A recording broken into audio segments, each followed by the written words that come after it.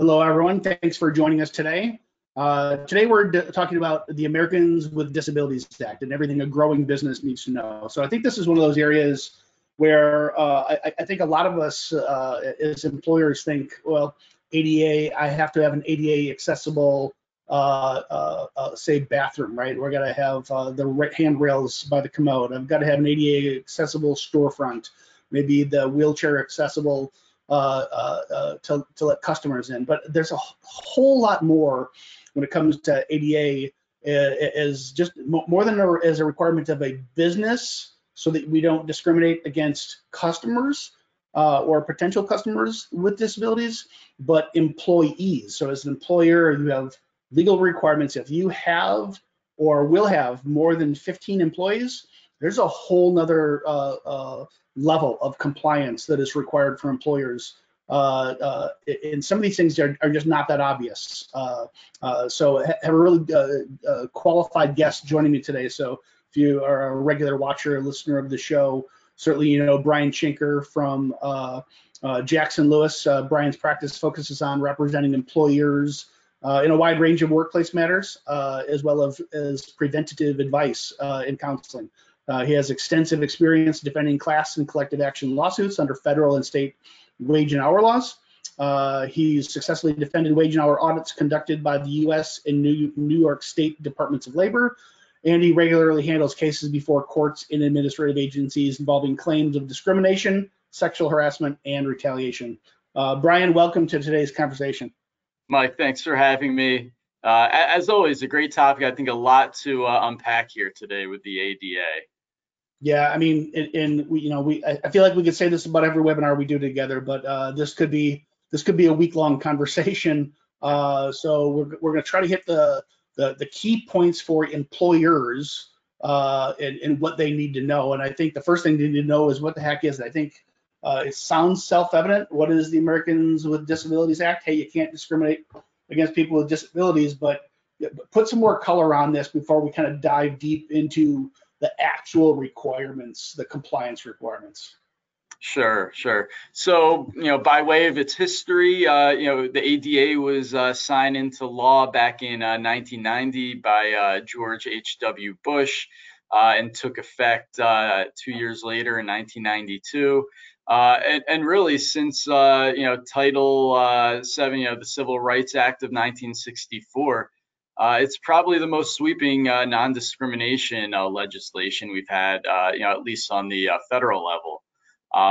So, it's very important, and, we don't want to lose sight of why it's important. It's because, here in the U.S., as well as all around the world, there are a lot of people with disabilities. I believe, I've seen statistics that some 22% of U.S. adults, have a disability. And many of these people are in our workplaces. From the U.S. Bureau of Labor Statistics, there are various fields where we see a lot more disabled individuals, like management, professional fields, sales and office, service, all have above, 20% of those people may have disabilities. In addition, the EEOC, we see, over 20,000 charges with the disability claim last year, and hundreds of millions of dollars awarded in those claims. So it's important. Can you just speak to, so I know I'm maybe getting a little ahead of myself, but this is one of those things that I feel like, Mary Simmons and I had a conversation a few weeks back on sexual harassment, and I think you and I touched on this topic on a previous webinar also, that no one intends to sexually harass an employee, right? It's the misunderstood areas that get people in trouble. And so I would encourage people to think about this, and I'm going to ask you for some more edge case examples, if you could. If your employee has a wheelchair, or they're blind and use a cane and have a seeing eye dog, I mean, these are the easy ones to deal with, right? Because it's obvious that they have some type of a disability, then you would make accommodations for and not discriminate against them, right? Can you maybe give some examples of areas that aren't so obvious to your stat of 22% of Americans have some form of a disability. What are some of these less obvious disabilities that employers really need to be aware of? Yeah, and that's a great point, because right, not all disabilities are obvious, and there's no magic words that will trigger the reasonable accommodation interactive process. So some of those, for instance, mental disabilities, and I think that's something that's being spoken about a lot more these days. Mental health. But mental health can trigger compliance requirements for employers. Those are things like anxiety attacks, PTSD, major depressive episodes, and the like that substantially limit an individual's major life activities. And so maybe they aren't necessarily disabled, they may be, or they might just be regarded as disabled with respect to those mental issues. And one of the things I always preach is that communication is key in all aspects of compliance with the ADA. But that essentially when employers notice behavior or a concern about someone, and here right we're talking about maybe something that's a mental health issue. There should be a twofold conversation with an employee, right? Number one should be, performance-wise, right? Talk about their performance issues and where they're falling short, what the issues are. And then, the magic words the employer can say, what can I do to help you, right? It's not always coming forward with the magic bullet, but starting that conversation about what can be done to assist this individual, and creating that environment. That's often when you get this is what I need, this type of accommodation, and then you get into that interactive process. Yeah. Okay. So we know that this is more than somebody in a wheelchair with a seeing eye dog. You have mental health. You have anxiety. You have spectrum issues.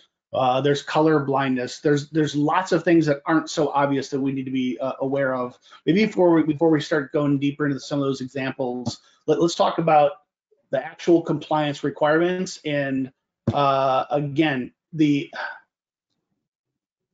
we hate to say it, but the answer increasingly over the years is it depends, right? Because these issues get more and more complex, and because they're more and more nuanced, right?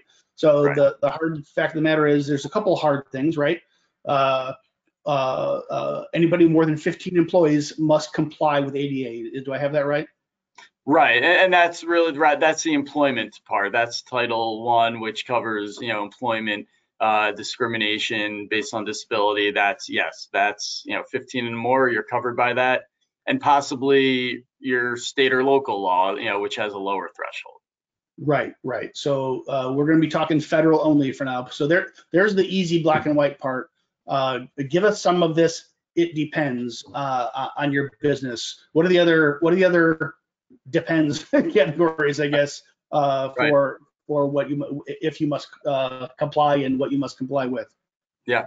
So, Title III of the ADA is probably where it depends comes into play a bit more. And Title III is the part that covers public accommodations. And so, obviously quite, simply, that section applies to places of public accommodations. So, it will depend what type of business you are, whether you're just a brick and mortar business, maybe you have a website. We'll get into all those issues involving website accessibility a little bit later. But yes, whether you're a place of public accommodation can subject a company to all sorts of requirements, even outside of the employment context, to people who might want to come to your business or attempt to utilize your business's services. So that opens up a lot more in terms of compliance obligations as well. So I do want to keep the majority of our conversation on employer-focused angle here, but just give the big buckets if you could, Brian, for things like accessibility for public access? Sure, sure. So, accessibility, in terms of public accommodations, we're not only talking about, like I said, websites, but as you mentioned earlier, ramps, physical aspects to the business that allow someone with a handicap, or a disability to, access the goods and services that are provided to the public. So, this means, that no matter how big or small your company is, you may have obligations here. One of the areas I think of, and again, this is something I think comes up a lot more now than it had in the past. Allowing service animals, right? So under the ADA, a place of public accommodation has to, may have to allow service animals. Now, nothing's quite, black and white as it is with the law here. We have service animals. On the other side, we have emotional support animals. That's one of the areas where the ADA treats those animals in different ways. That service animals must be allowed to accompany an individual. These might be individuals with PTSD or anxiety. These animals alert or protect those people. Maybe someone who has a seizure. And they're trained. On the other hand, there are emotional support animals, which the ADA doesn't recognize as service animals. And even if you have a doctor's note expressing the need for an emotional support dog or other animal, the ADA does not protect that and require that in going into a place of public accommodation, the store allow you to take emotional support animals. So that that's one of those intricacies of the ADA when it comes to these public accommodations. So public accommodation, that's Title III. That's certainly a big part of it. So of Title 1, 2, 3, and 4, 3 being public accommodations, that's a lot of there's definitely employee impact, but a lot of just access to consumers and your customers. Where do you want to go next? Because I think Title I is the biggest impact on employees, but tell me if I'm wrong, but do you want to knock out what Title II and 4 have also? Yeah, I mean, look, we can touch on Title 2, 2, and 4 real quick, because I don't think we'll get into them so much today. Title 2 of the ADA really focuses on state and local governments and public transportation. And so, again, those are basically government agencies. So that's why we're not delving into that so much today. And Title 4 of the ADA, that's with regard to telecommunications. So these are things you would hear or be, you would know what these are. For instance, this requires telephone companies to provide, continued voice transmission, relay services for people with, speech or hearing impairments, closed captioning on public television. That would come under Title 4. But yeah, why don't we jump into Title I and really how this. And so just to frame it for everybody, Brian. So Title 4, working backwards, is about telecommunications. Title 3 is about accessibility, and so there's employee and customer accessibility requirements that you need to be aware of.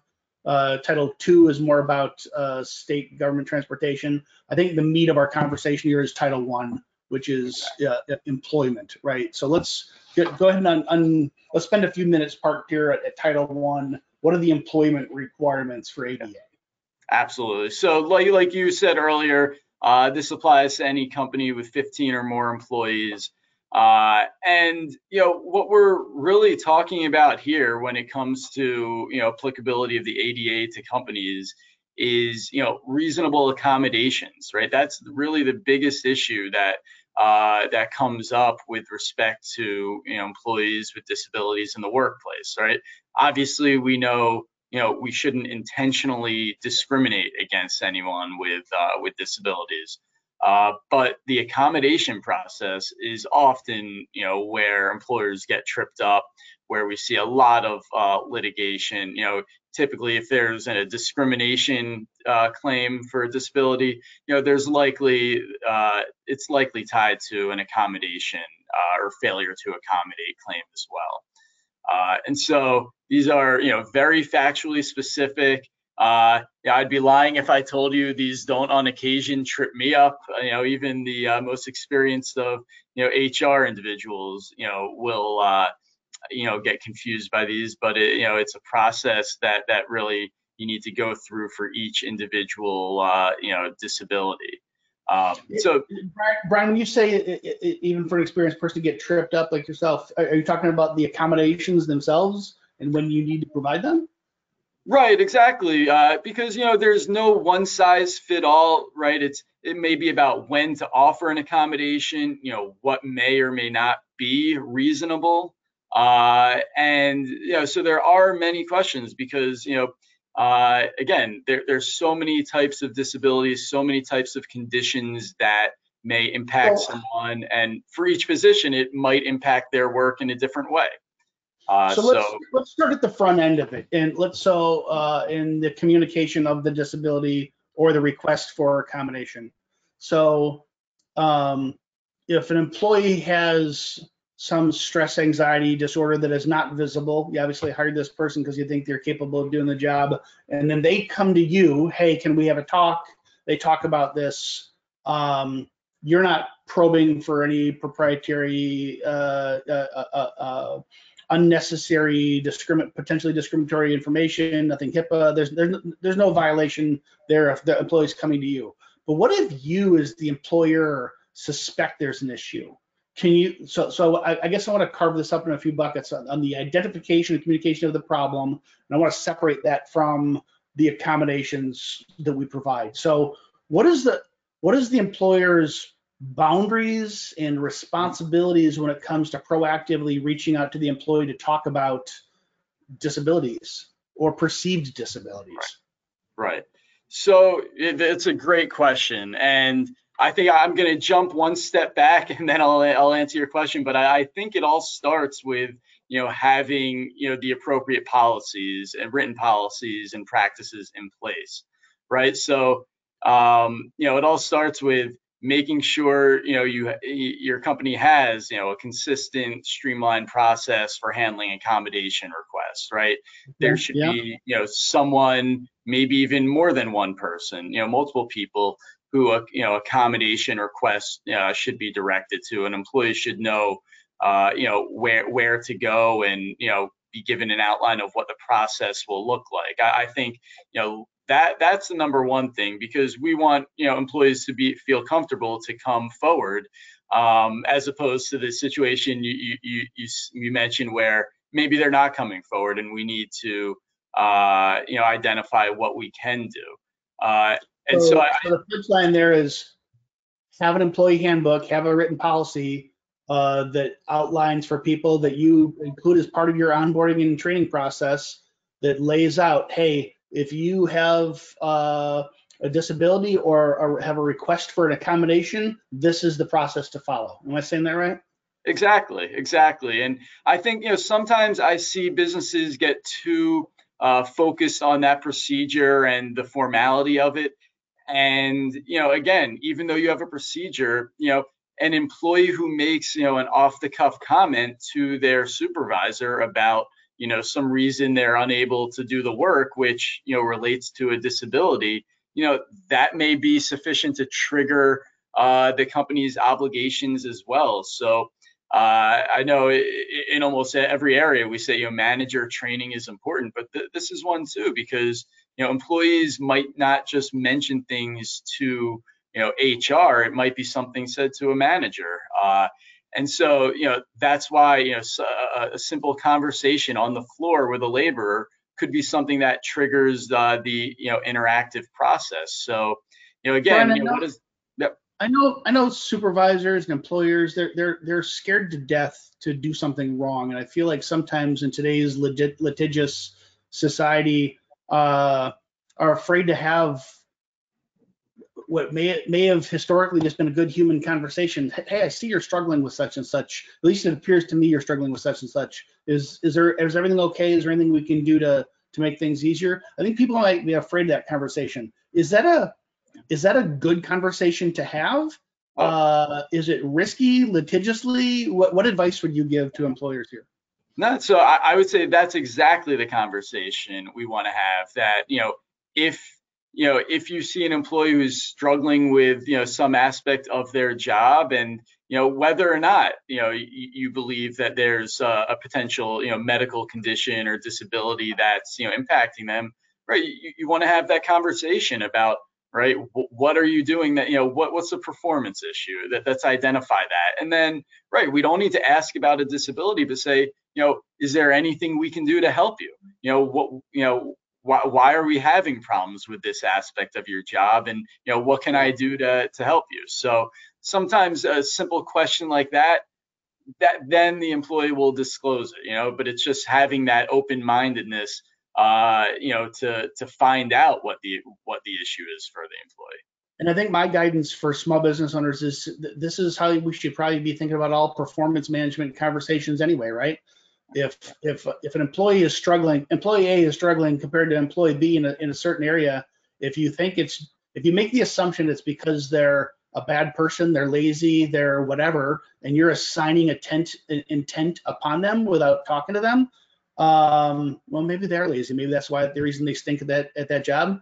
But maybe there's something going on that you don't know in the adversarial relationship you just created with that employee by accusing him of being lazy.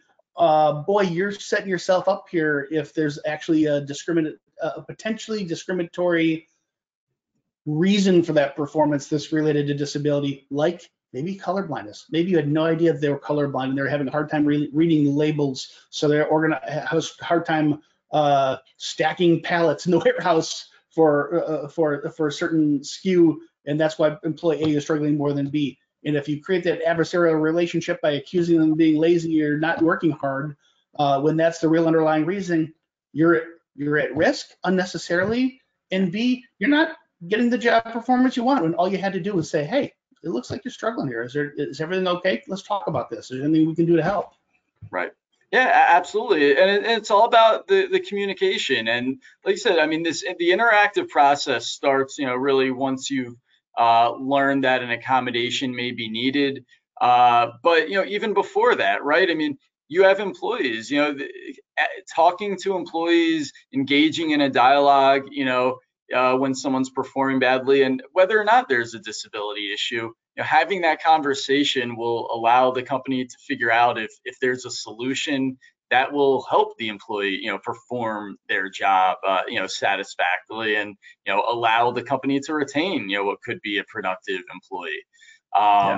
So yeah, definitely it's communication. And then, right, in those circumstances where, there's a disability, and possibly a need for an accommodation, right, that's when the interactive dialogue requirement is triggered, and you don't have to wait for the employee to come to you to request that accommodation. If you see a need for it, and you're aware of this type of some type of condition, then proactively, have that conversation, start the process, find out, what's going on. This should be really a mutual conversation when we're having, a dialogue about, what can be done to help an employee or accommodate, a certain disability. All right, so Brian, so we kind of carved in the two buckets, right? So I think we adequately covered the identification of the concern or the disability, right? Whether it's the employee bringing it to us, that's the easy one scenario, or it's something we identify.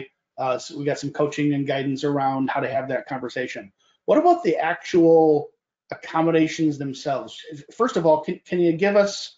It sounds like such a loosey-goosey term. Can you give us a legal definition of what reasonable accommodation even means?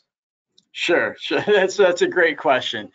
So a reasonable accommodation, is going to be a modification or an adjustment to either the work, the workplace, the work environment, that will make it possible for an individual with a disability, to perform that job. And so, a couple key things to remember.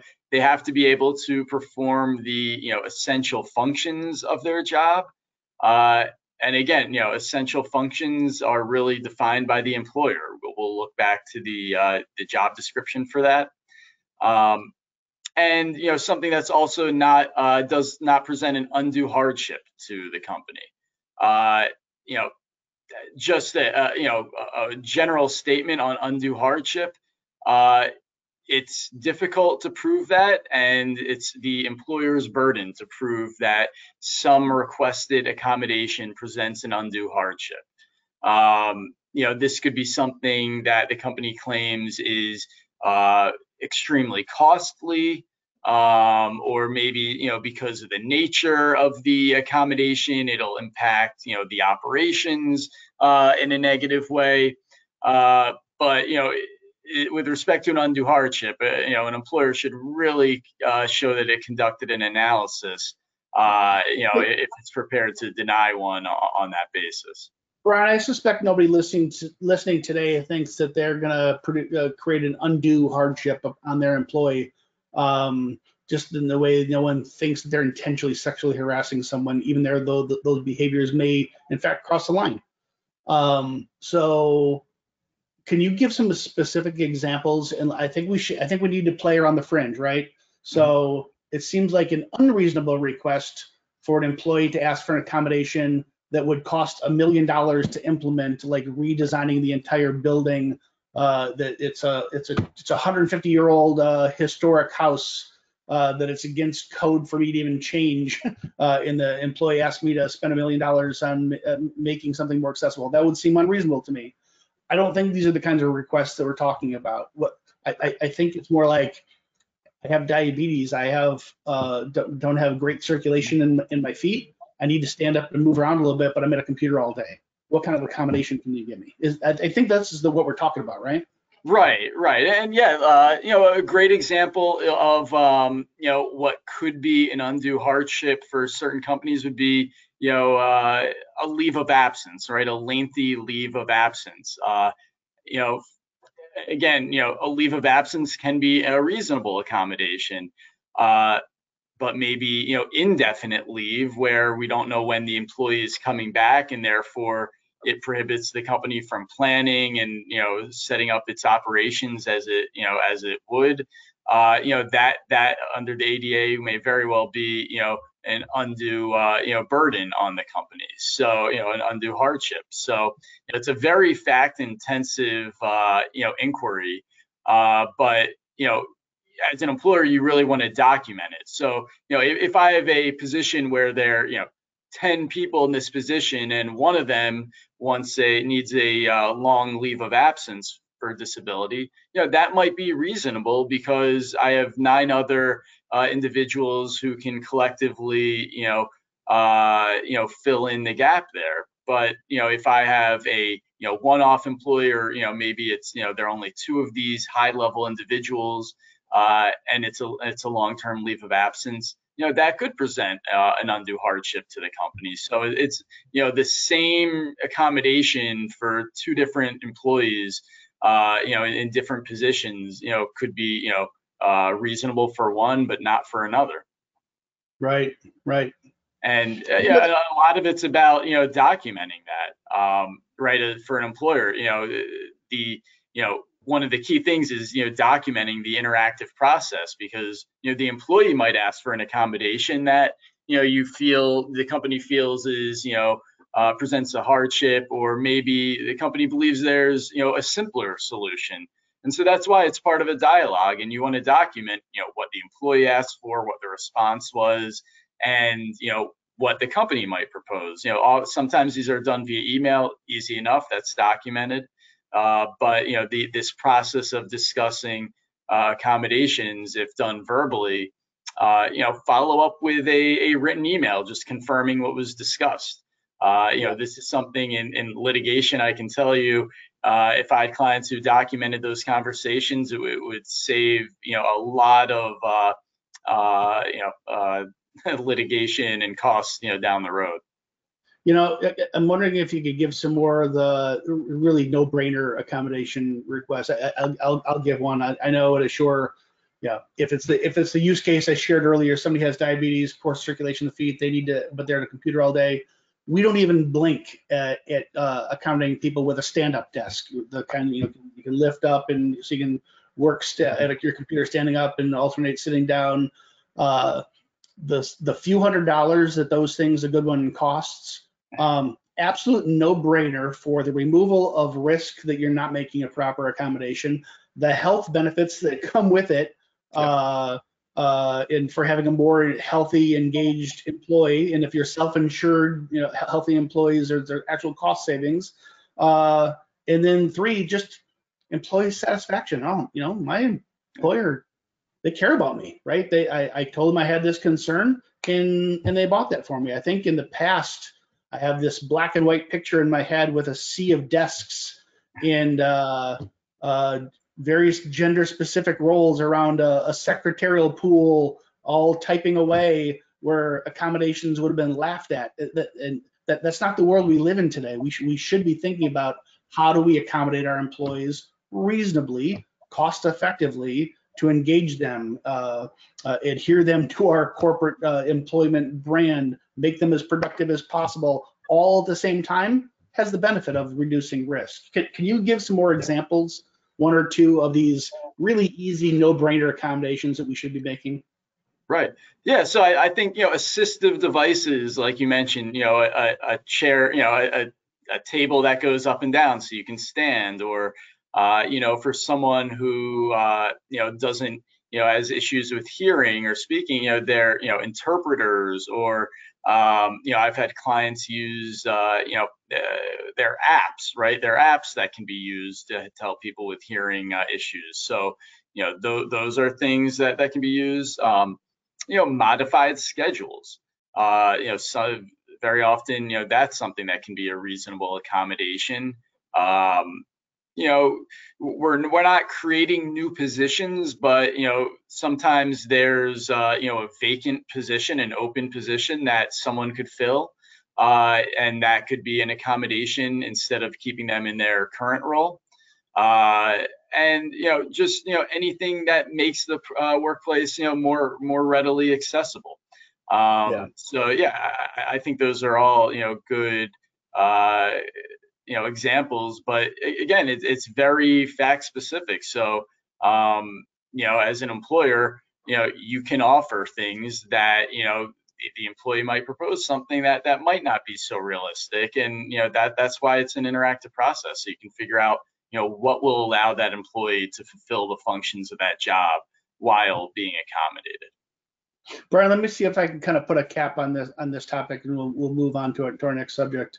So if you're an employer over 15 employees, or you're going to be over 15 employees at some point in time, you must comply. That's black and white. So the Americans with Disabilities Act applies to you, and it's not just for your customers and access to your storefront or your bathrooms. This is making sure you don't intentionally or unintentionally discriminate based on someone's disability. And so it starts with communication. Communication is the most important thing you can do. So if the employee does not come to you with their concern saying, hey, they might not use the word, I have a disability, and here it is. That might be, hey, I struggle with such and such. And then it's an open dialogue, and it's our legal responsibility as employers to make, quote unquote, reasonable accommodations for those things, whether it's a hearing disability, a sight disability, some physical challenge that they have with strength or coordination or circulation of the bloodstream or anxiety or whatever the case may be. And I think almost definitionally, these things are very nuanced. There are plenty of really black and white cases, but a lot of this stuff is nuanced. And because it's nuanced, the most important thing you can do as an employer is to over communicate and document these communications for the accommodations you're going to make with the employees. Am I summing that up correctly, or do you think I'm missing any big components? Yeah. No, I think that's absolutely right. And I'll just add, one point, which I think is often, overlooked by employers, is that, the process doesn't end when you reasonably accommodate an employee. After an accommodation is provided, there should be subsequent follow-up to ensure that the accommodation is helping the employee, is working for the employee.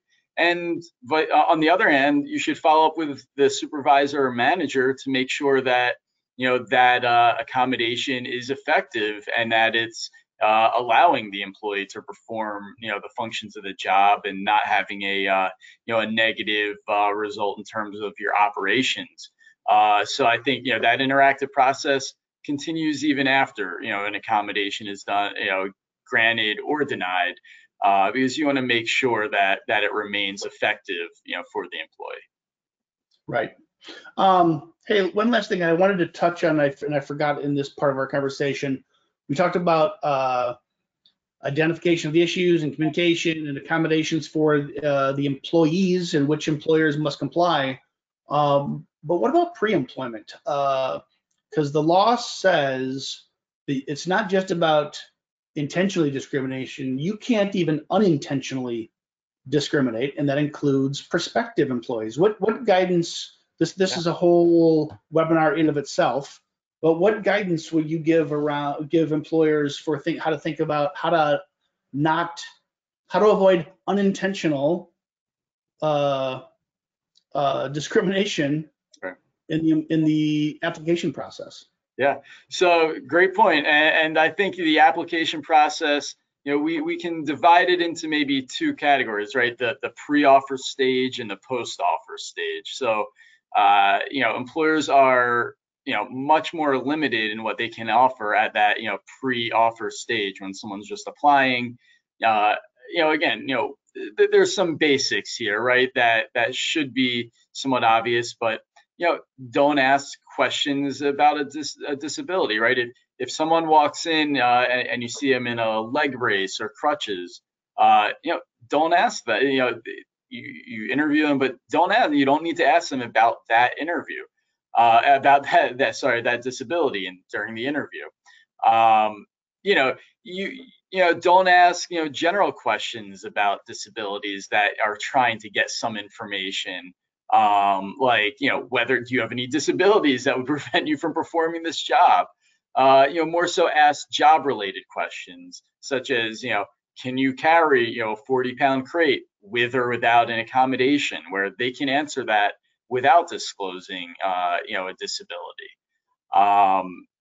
So again, at the pre-job offer stage, we're really asking things that are about the job, that are job related.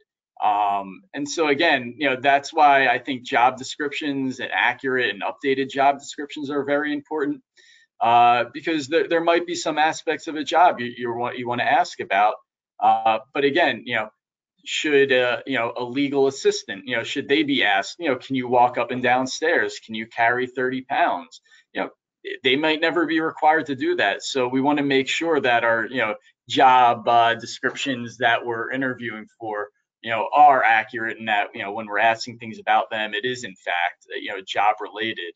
And then look, when we're at the offer stage, when an offer of employment has been made, then there's a little more, right? Then, at that stage, even early on, right? If an employee mentions something that could trigger the accommodation discussion, that's it. It might start before they've actually begun employment or, set foot in your building, right? If they've mentioned something, we need to start that process.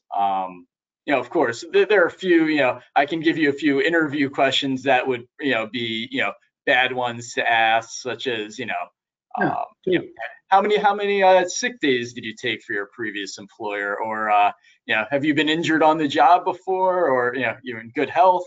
Those are things we want to stay away from.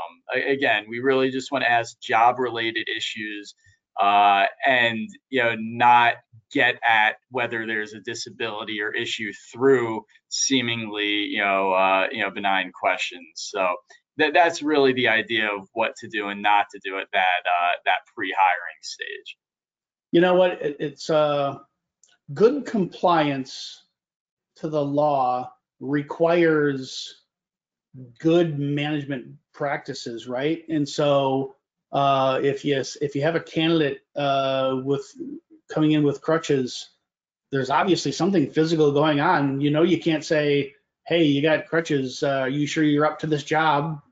You're instantly in terrible position, right?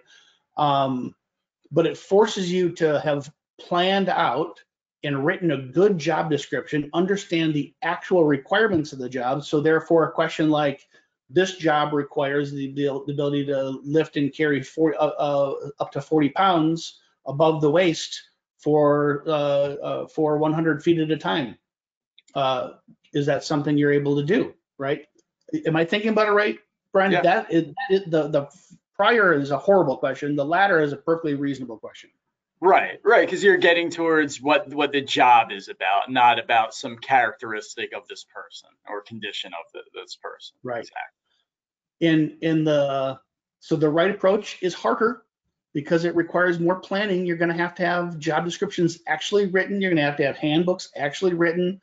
They're going to have to be more well thought out, but it saves you in the long run, and it results in a more productive workforce. So, okay, we covered pre-employment, we covered employment. Let's move on to a topic that I think a lot of people just have no idea is even a legal responsibility, and that's the website. What can you tell employers about their legal obligation to have an ADA compliant website? Sure. So there's a lot to unpack here. I'll just start out with a blanket statement that if this is not something you've looked into, look into it, because this is actually we're seeing the greatest amount of litigation right now in terms of the ADA. So, I mean, look, when the ADA was created in the early 90s, I think the internet existed, but nowhere near like it does today. And so, Title III of the ADA doesn't really say anything about the internet and company websites and whether they're places of public accommodation. But what we can speak to is what the current legal landscape says, and there has been Department of Justice guidance just this year on website accessibility, and we've seen a lot come down in terms of litigation and what the courts say. So obviously, what's the problem? Right, we have a lot of people in the U.S. who have hearing or visual impairments that affect their ability to communicate with websites or otherwise use the internet. So what we're looking at here is typically the allegations in a website accessibility case are that a private company qualifies as a place of public accommodation, and that the website has barriers that deny that individual the right of equal access. So these are being filed, thousands and thousands of these each year. They are really shooting up in terms of the level of litigation. So right now there's actually a split in terms of the federal courts on what they say about these. So there are a few circuit courts, the First, Fourth, and Seventh Circuits, that have found that websites can be a place of public accommodation, and therefore there are requirements. You need to remove barriers. We'll discuss what those may be, and then there's some other circuits that have concluded they're not actual places of public accommodation. That public accommodation places must be a physical place.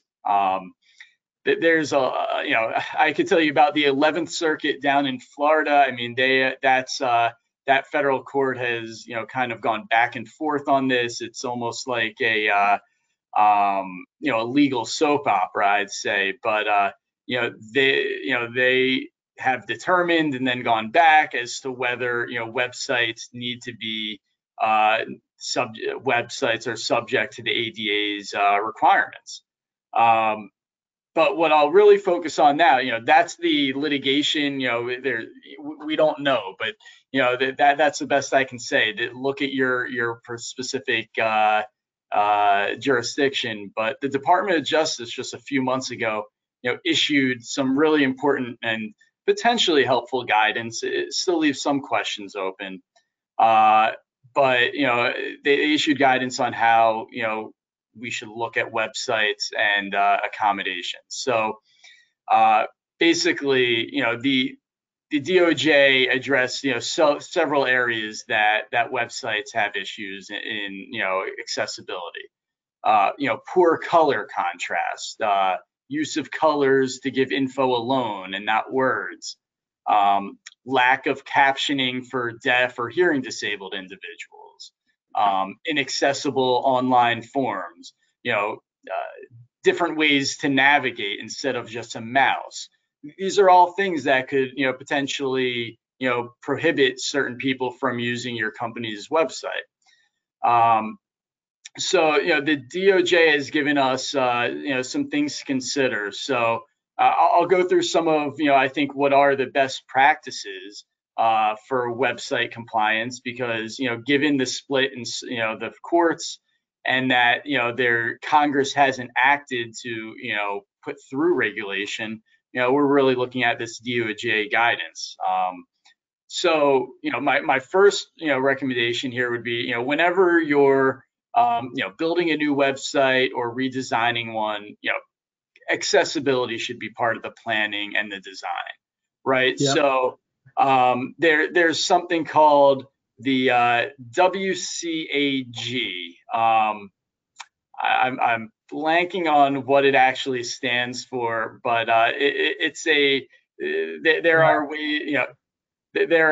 basically talks about compliance for websites. So the first would be talk to your website designer, tell them you want it WCAG compliant. I think we're at WCAG 2.0. And so there's certain things that means that it should be perceivable, it should be operable, understandable, and robust. Again, I'm no website specialist, but what does this generally mean, right? That your website should be perceivable, right? It shouldn't be invisible to some part of someone's senses.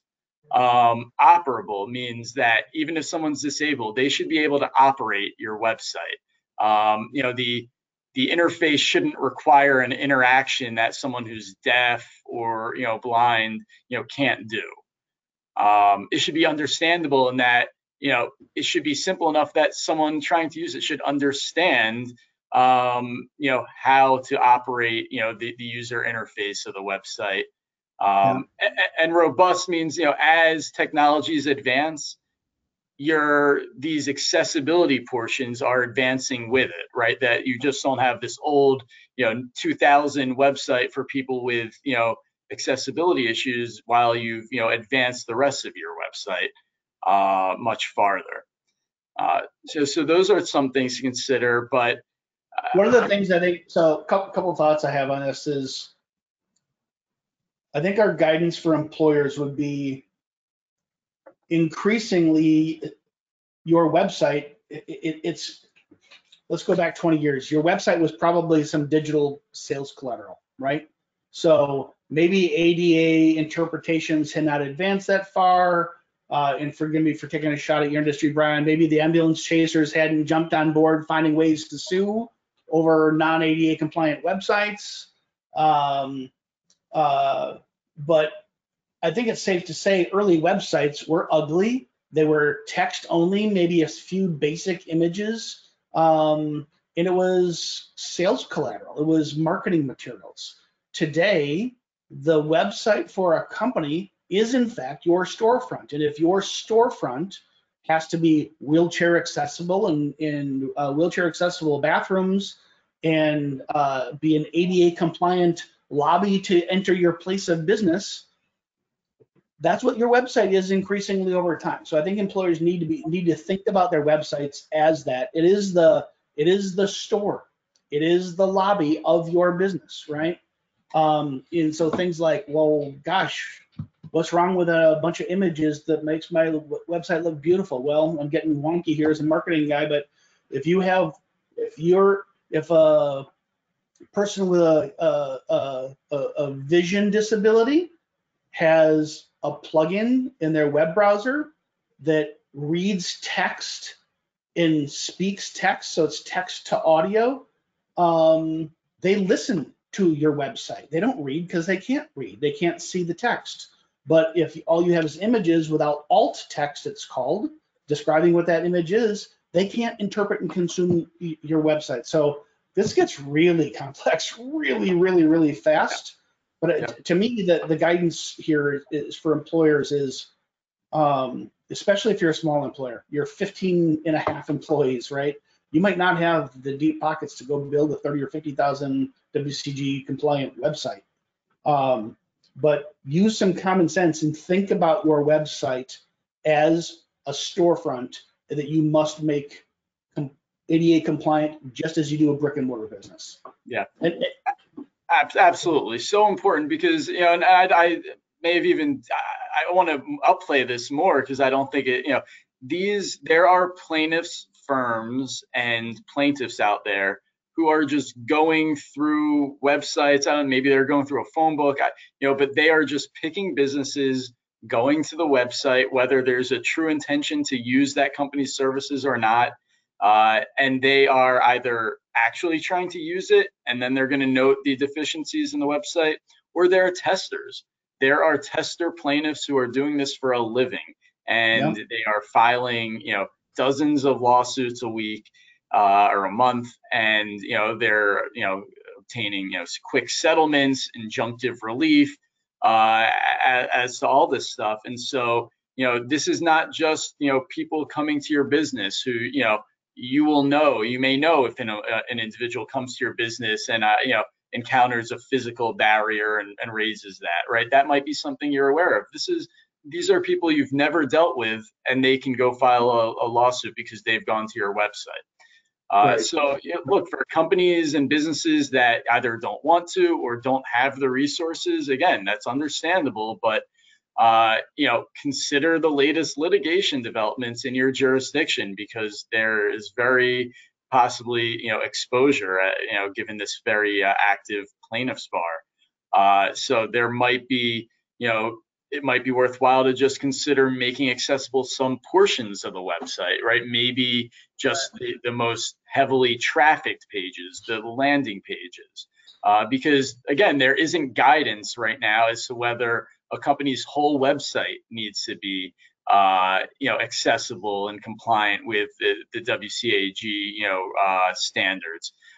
So, you know, companies, even if you're proactively, you know, complying, you know, maybe you want to just first focus on those more heavily trafficked pages and the parts that are tied towards, you know, your public accommodation, your, you know, and selling of goods, and then focus on those lesser used pages after that. You know, but no matter what steps, yep, go ahead.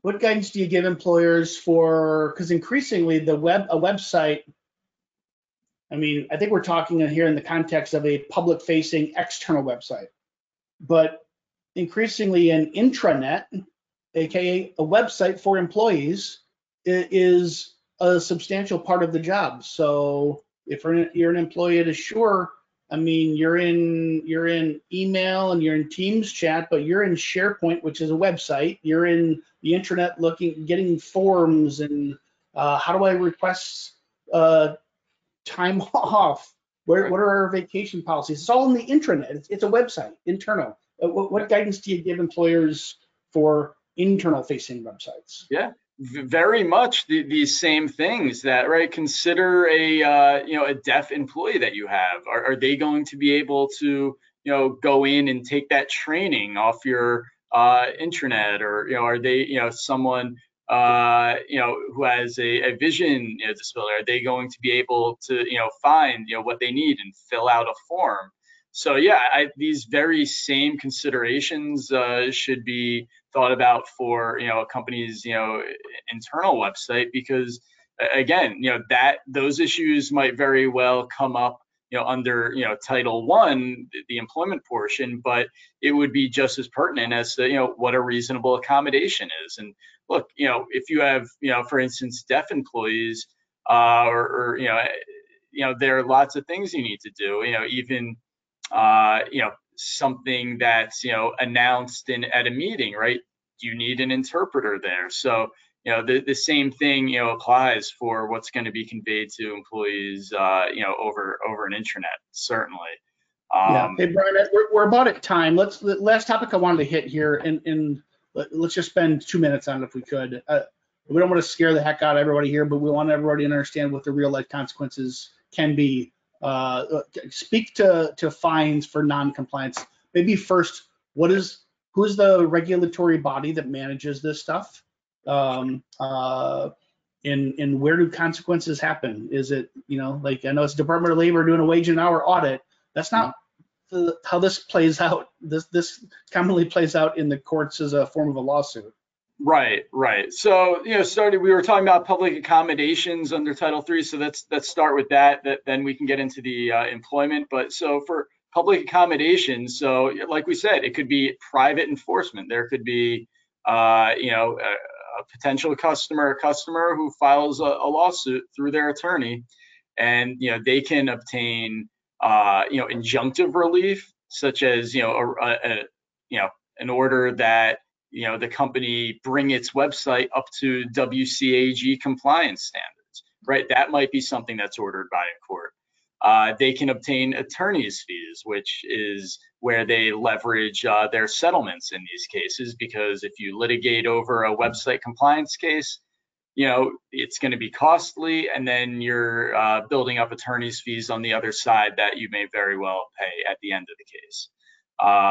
And so, those private, actions are a problem. But then, look, the Department of Justice, they're the enforcement arm here, and the Civil Rights Division can assess civil money damages for ADA violations, up to $75,000 for a first violation and $150,000 for subsequent violations. So, this is not, small change we're dealing with.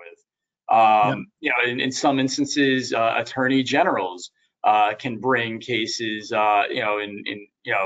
in situations of, public interest, alleging pattern and practice discrimination. So there are lots of ways you can, get hit with one of these. And look, and then the simple area, right? The employment context, which is similar to other, Title VII areas, is look, there's regular damages for discriminating against an individual or failing to accommodate, front and back pay, right? That gives them damages for suffering actual economic damages if they, lost their job, for example. Emotional distress, and also, punitive damages where, the conduct was, malicious and intentional. Now, under the ADA, these damages are capped depending on the size of the employer. With 15 to 100 employees, you're capped at 50,000 in punitives and emotional distress, all the way up to companies with 500 plus employees are capped at 300,000. But again, beware, that there may be other damages as well. So lots of reasons to come into compliance here. Brian, am I oversimplifying to say lots of money, at least up to $50,000 fines for doing it wrong if a regulatory body comes in, inspects, and says you're doing it wrong, but the real risk is the cost to defend a lawsuit, whether it's frivolous or not, and if it's not frivolous, the actual payouts of lawsuits. That's where probably the most potential expense and risk sits for employers. Is that accurate? Exactly. And look, typically the cost of compliance or substantial compliance is much less than those litigation costs. Absolutely. Always. All right, Brian, I think we're at time here. As always, this is just so complex. I feel like, in past decades, the big laws don't discriminate based on race, age, religion, gender. These are easy things, super black and white, easy to follow.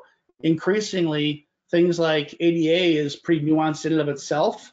And then you enter in the state's versions of their own ADA laws. This stuff, I think it's clear today, Brian does this for a living, and it feels like to me almost everything is an edge case. It's just really, really nuanced. And so I think the most important thing you can do is have great policies and procedures in place, handbooks, job descriptions.